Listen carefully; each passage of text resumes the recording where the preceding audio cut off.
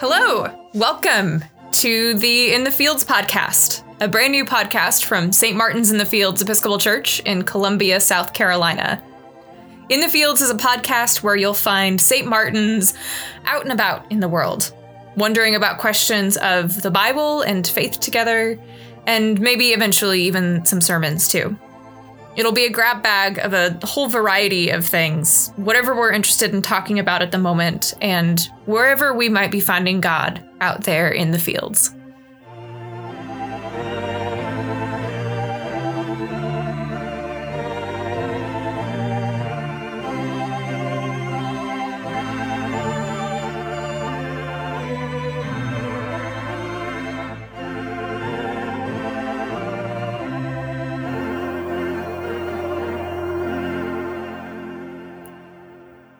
My name is the Reverend Caitlin Darnell. I'm the Associate Rector here at St. Martin's.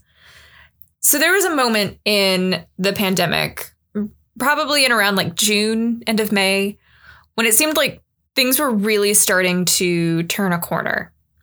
Case counts were down, activities were starting up again. There were, concerts and sporting events and parties, and it felt like a lot of folks were letting out that big exhale because we'd all been like holding our breath for a year and a half. And there was this moment where I found myself thinking that, the great lockdown gave me this chance to strip things out of my life that were cluttering it. That all that stuff that I did to busy myself or felt obligated to run around and do. And there was also this moment when it felt like the lockdown was ending and I thought, this is my chance to reconfigure my life. Cut out the stuff that wasn't important to me or wasn't joyful and make room for what is important to me.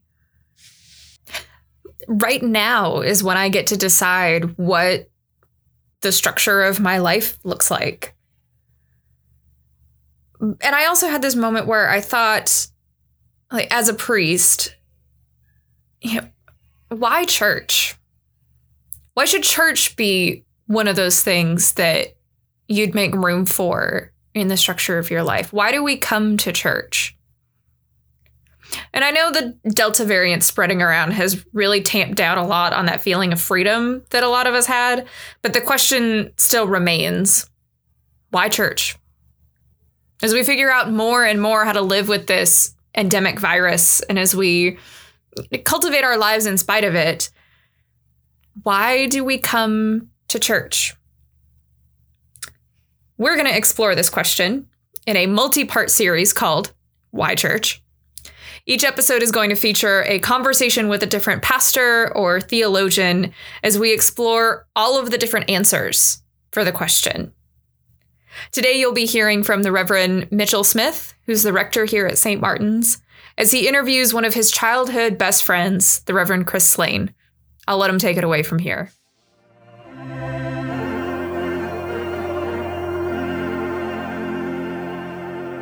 Good afternoon, or whatever time it is. I've never really done a podcast before, but my name is Mitchell Smith. I'm the rector at St. Martin's in the Fields Episcopal Church here in Columbia, South Carolina.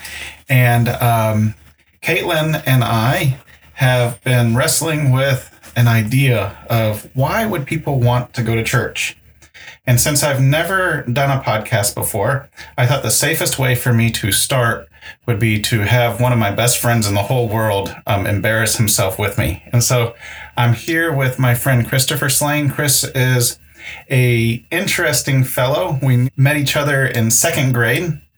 I got into a fight with him and his twin brother. I was hitting one of them and the other was punching me in the back of the head.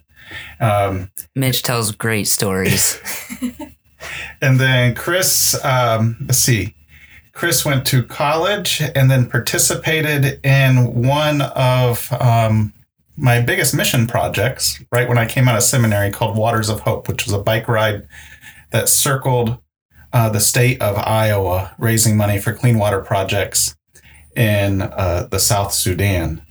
During that time, he also met his wife, Melanie, and they started dating at my daughter's first birthday party. And so I don't know how that happened, but our families have been intertwined for a long time. Chris, welcome. Yeah. Thank you. Mitch called me one day and said, "Do you have a bike?" And I said, "No." He said, "Well, you better get one because we're going to ride around the state of Iowa." We did, once upon a time. Chris is also really, really smart.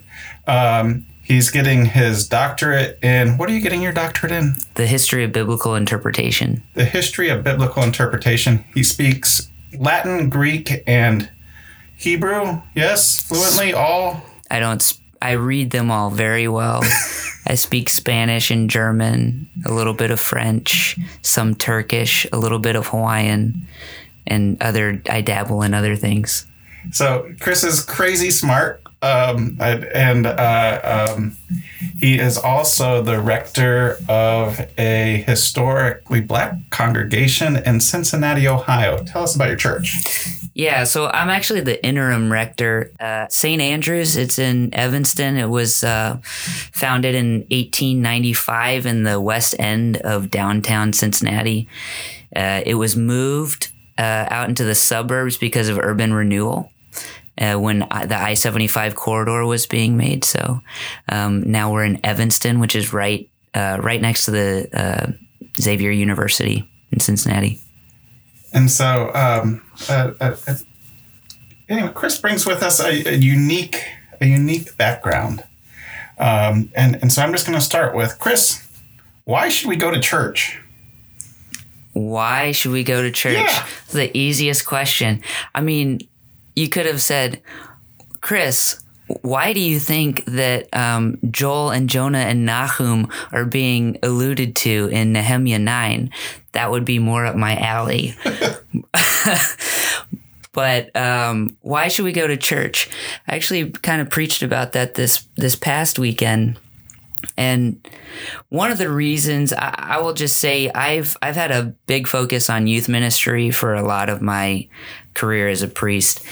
And I think probably one of the most important reasons to go to church is the same reason that we baptize children, is that you make a commitment to help your children thrive in this really crazy and confusing world.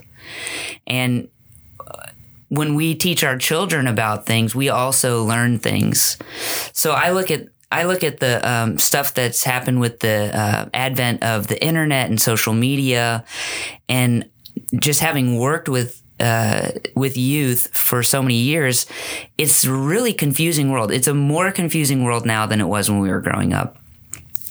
And so for me, the reason why we go to church one of the primary reasons we go to church is because it's the one place in our lives where people of all ages gather together, and where we say it's not just about knowing right and wrong, but knowing the underpinnings, the theological, the ethical, and the moral underpinnings for why do we say this is right and that is wrong, and how do we set our kids up to thrive in a world that is really confusing. It's going to be telling them this is right and this is wrong, or they're going to say this is right and this is wrong. We know in our political divide that so many people are trying to tell you what's right and what's wrong. How do you decide, and how do you figure out for yourself, how do you navigate all these different ideologies flying around if you don't have a theological or an ethical underpinning for why you believe what you believe? And so I think that's one of the most important things for why we go to church. Yeah, it's almost a theological identity about yourself, having an understanding of who you are as a child of God. And then from that, right and wrong, from that, sort of how we behave is heavily influenced. That's an interesting thought. Yeah, I mean, look, if you don't figure out who you are, somebody else will be more than willing to tell you who they think you should be. I've noticed that with my children, and recently TikTok, and how many 1 minute and 30 second influences they can have Just in 5 minutes scrolling their phone, they can have 30 seconds, 5 minutes for each one. That's 10 different influencers telling them who they want to be in 5 minutes. Yep. Which is insane. It's mind-boggling. Like, you know, we would have like TV shows and all that kind of stuff, but if you have a TV show, you watch it for 30 minutes. You have basically one ideology that is being presented to you, let's say. If you're going to 5 different influencers in 5 minutes, that's 5 different ideologies that you're being exposed to. And how do you decide which one is the right one? How do you decide, hey, this this thing on TikTok, this Devious Licks? Have you heard about that? No, I'm scared now. Oh my gosh! So it's not gross. It's weird. So basically, kids are going on TikTok and they have stolen something out of the bathroom at their school, and they put it on TikTok. And it started with, hand soap dispensers, toilet paper rolls. It has gotten all over the entire country, and kids are stealing urinals, doors off of the frames. Okay. Schools are closing their bathrooms, and kids are not able to go to the bathroom all day because the schools don't want their bathrooms vandalized like that. And it's a social media thing, right? And it'll come and it'll pass like all the other ones. But how do our kids go to school where 40, 50, 60% of the people know that kind of thing is happening, and 20% of them think this is really cool and are doing it? And what if they get roped into it? How do they decide, I'm going to say no to this? That doesn't seem right. So you're speaking, and I hear you speaking about why to go to church mainly right now as a parent. I think so. I mean, I think Jesus said, "Let the children come unto me," and sometimes the way that we operate as parents, especially when we are like saying, "I have to do soccer practice," or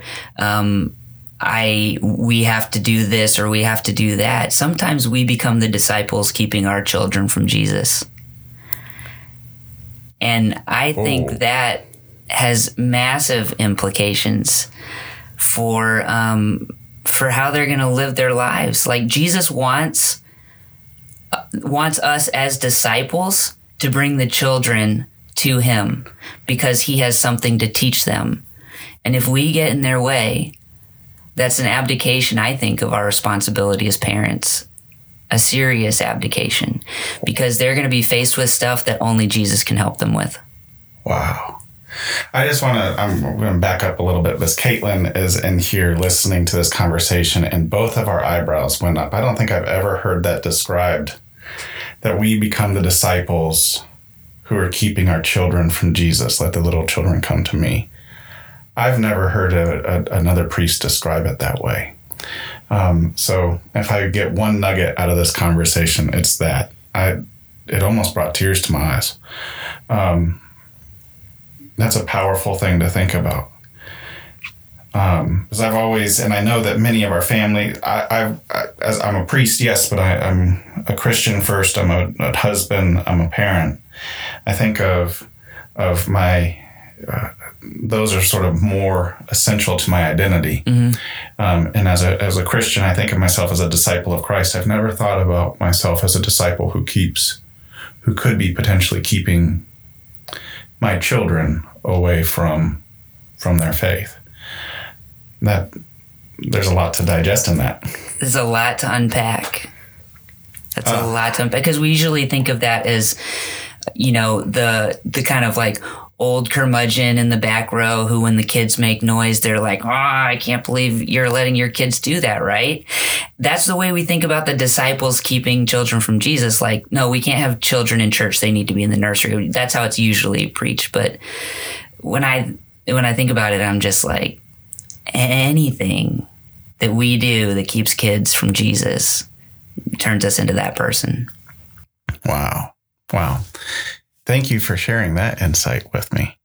One of the things I've been thinking about, not only with the Eucharist, not only with moral underpinnings and how we judge right and wrong in church, one of the things that I've been thinking a lot about is that even at St. Martin's, which tends to be more liberal as churches go, even at St. Martin's, the altar rail is one of the few places that I know of where people of many different races, many different sexualities, people of many different backgrounds, political affiliations, wealth, all come together around the same altar and eat the Holy Eucharist, to eat that holy meal together, and how powerful that is. And one of the things for me, as I think about why church, is that I don't know of other places in society where that happens. And thinking about the post-communion prayer and praying that together, everybody saying thank you at the same time for something, for God's body and blood. And then the being sent out afterwards for us to continue the liturgy in the world as we work together. In that moment of receiving the Eucharist, saying that post-Eucharistic prayer, and then being sent out as one body, we're really quite unified. And I don't know of other times when I get that feeling, other times when I get that community. Yeah, I mean, I think what Jesus is asking us to do in that moment is to put whatever identity that we have built for ourselves aside for a minute and make Christian, with a capital C, our primary identity. And so we get furious and mad with each other. My grandfather used to say, when I do something, it was inevitable. When you do something, it's the worst thing that could possibly happen. And who was before we go any further, Chris comes from a line of Episcopal. Who was your grandfather? My grandfather, he was the Reverend Claude Dutiel. He started the Institute for Human Services after he retired from the priesthood. He spent his entire career in Hawaii, and it's the biggest homeless services and shelter in Honolulu, Hawaii. And it started with peanut butter sandwiches being on the passed side out of the from road. his car. Yep. Peanut butter sandwiches on the road. And now they have 5 different shelters. They have medical shelters for people who are experiencing homelessness, who are coming out of the hospital and have to recover. They have group homes. They have a shelter for women, a shelter for men. They have a shelter for all the... it's not a shelter, it's a village that they built with Tesla over by the airport in Honolulu that is for community. And they do community projects there, and it's to help people live in community together and get the skills that they need to go out and live in a place that honestly is too expensive for even upper middle class people sometimes. It's as we think about why church, I have a funny story, and I'm 99% sure that if I went into your car right now, I would find granola bars or something that you have in the side door of your car to be able to pass out to folks who are hungry. Yeah, we have Z-bars. And then I was riding with your brother Keola in New Orleans, and in his truck, he also has granola bars. Like, he has food in the side door of his truck ready to hand out to people who are homeless. I'm willing to bet your both of your other brothers have food in there too. I would guess it's a constant. So when we talk about why church is, you're formed by the ministry you participate in. Yeah, it's daily bread. And so you give out that food. I like to say that taking the Eucharist right, Jesus broke and gave. And I like to think that when we take in the broken body of Christ, and you say you are what you eat, that we become the broken pieces of bread, and that we're supposed to go out and be those broken pieces of bread and give other people their daily bread. When Jesus feeds the 5,000 and there's 12 baskets of leftovers, that's for the people who are not there. It's not leftovers for the people who are there. and if I get hungry again, Jesus is going to give me more bread. There are 12 baskets for the 12 tribes of Israel. Go out and find the people that need their daily bread also. Go out and find them and give it to them. And that happens in lots of ways. So handing out a granola bar, or listening to somebody that needs to be listened to, or just having a conversation with somebody and getting to know them on a deeper level than just them being a one-dimensional, two-dimensional person. Finding somebody that you don't have common ground with, or you think you don't have common ground with, and all of a sudden finding out that you're both human when you talk to them for a second. That's some daily bread. It is. Our gospel this week, even one who gives me a cold glass of water, and how powerful of a gift that can be. Here in Columbia, South Carolina, on a hot day, what a remarkable thing a cold glass of water can be. I'm pondering a lot now. One of the things that, as I think about sort of the church and why church and these sorts of ministries, is the church is a place where giving out that granola bar, giving out that cold glass of water, giving out that broken piece of bread, giving of yourself to another. The church is a place where those behaviors are celebrated and lifted up.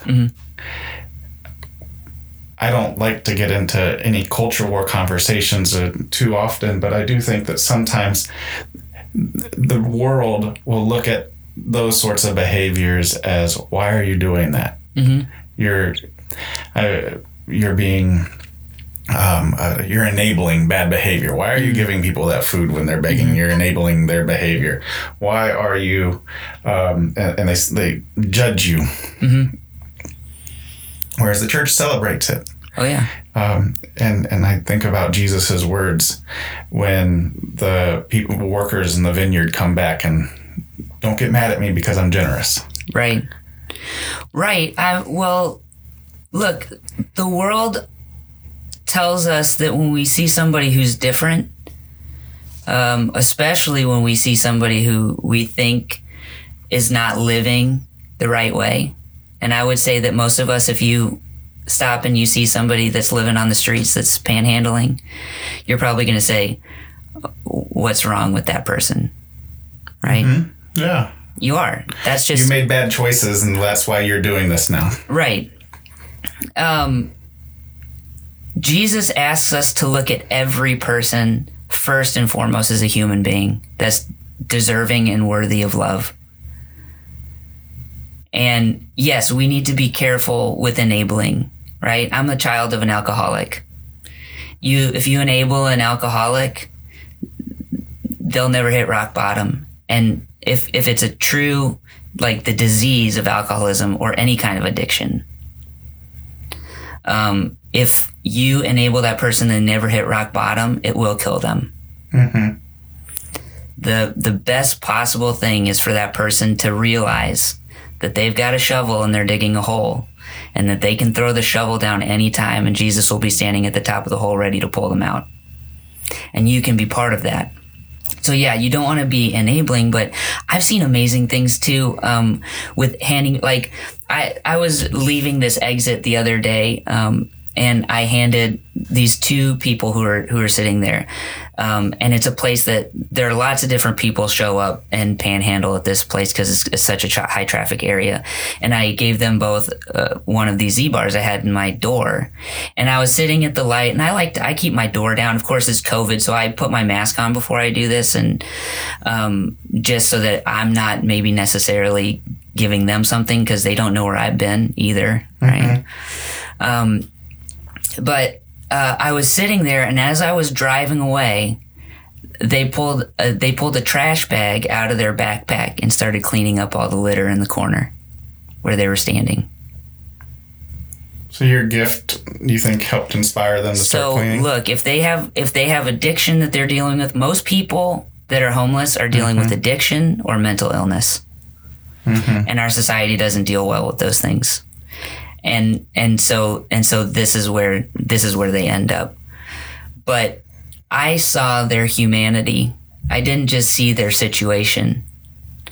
I saw that they were also people who cared about where they were, that they wanted the place that they were to be clean, that they cared about their lives, even though sometimes we look at somebody who's homeless and we think they don't care about their life. They're willing to just throw it all away. You can be part of those miracle moments. I think they're miracle moments where you, as a person, your hardened heart is softened a little bit. That's a miracle. Everyday miracles. Yeah. I love it. I'm going to change subjects a little bit because we're going to wind down, but I used you and your brother. Christopher has a twin brother, Patrick, and I used you all in a children's sermon at the very beginning of this pandemic. Did you know this? I did. I think I watched it. And I will say, if Mitch ever says anything about me in a sermon or just any story, just know that, 80% of it's true and 20% of it is embellishment. Well, in this case, I think all of it is true.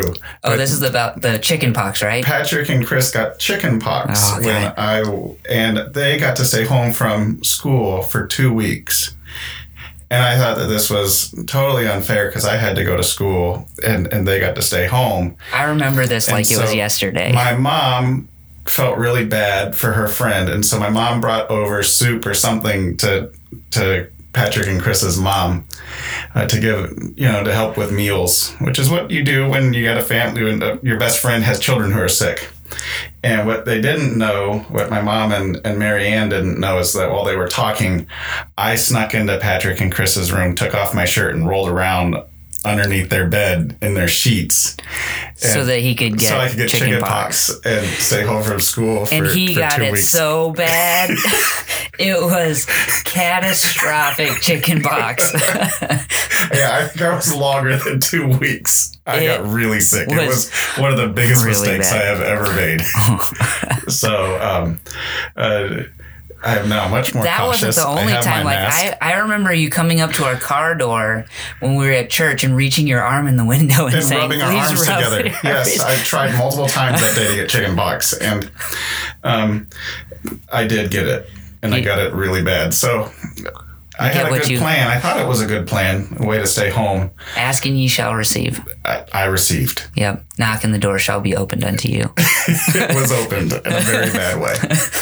But Chris, thank you for doing this with me. Thank you for being a part of the first podcast I've ever done. All right. And just want people out there to stay safe during this COVID time. Mm-hmm. I also am struck by the words that sometimes we are the disciples who keep our own children away from Jesus. And I'm going to hold that one pretty close to my heart for the next few days. So thank you for sharing that with me. No problem. This is a podcast of St. Martin's in the Fields in Columbia, South Carolina. Pay us a visit here on campus, come worship with us on Sundays, or visit us online at smifsc.com. Be sure to like, review, and subscribe to this podcast on your podcast channels, and leave a comment. Let us know if you like this episode, if you like this format. We want to hear from you. Let us go in peace to love and serve the Lord. Thanks be to God.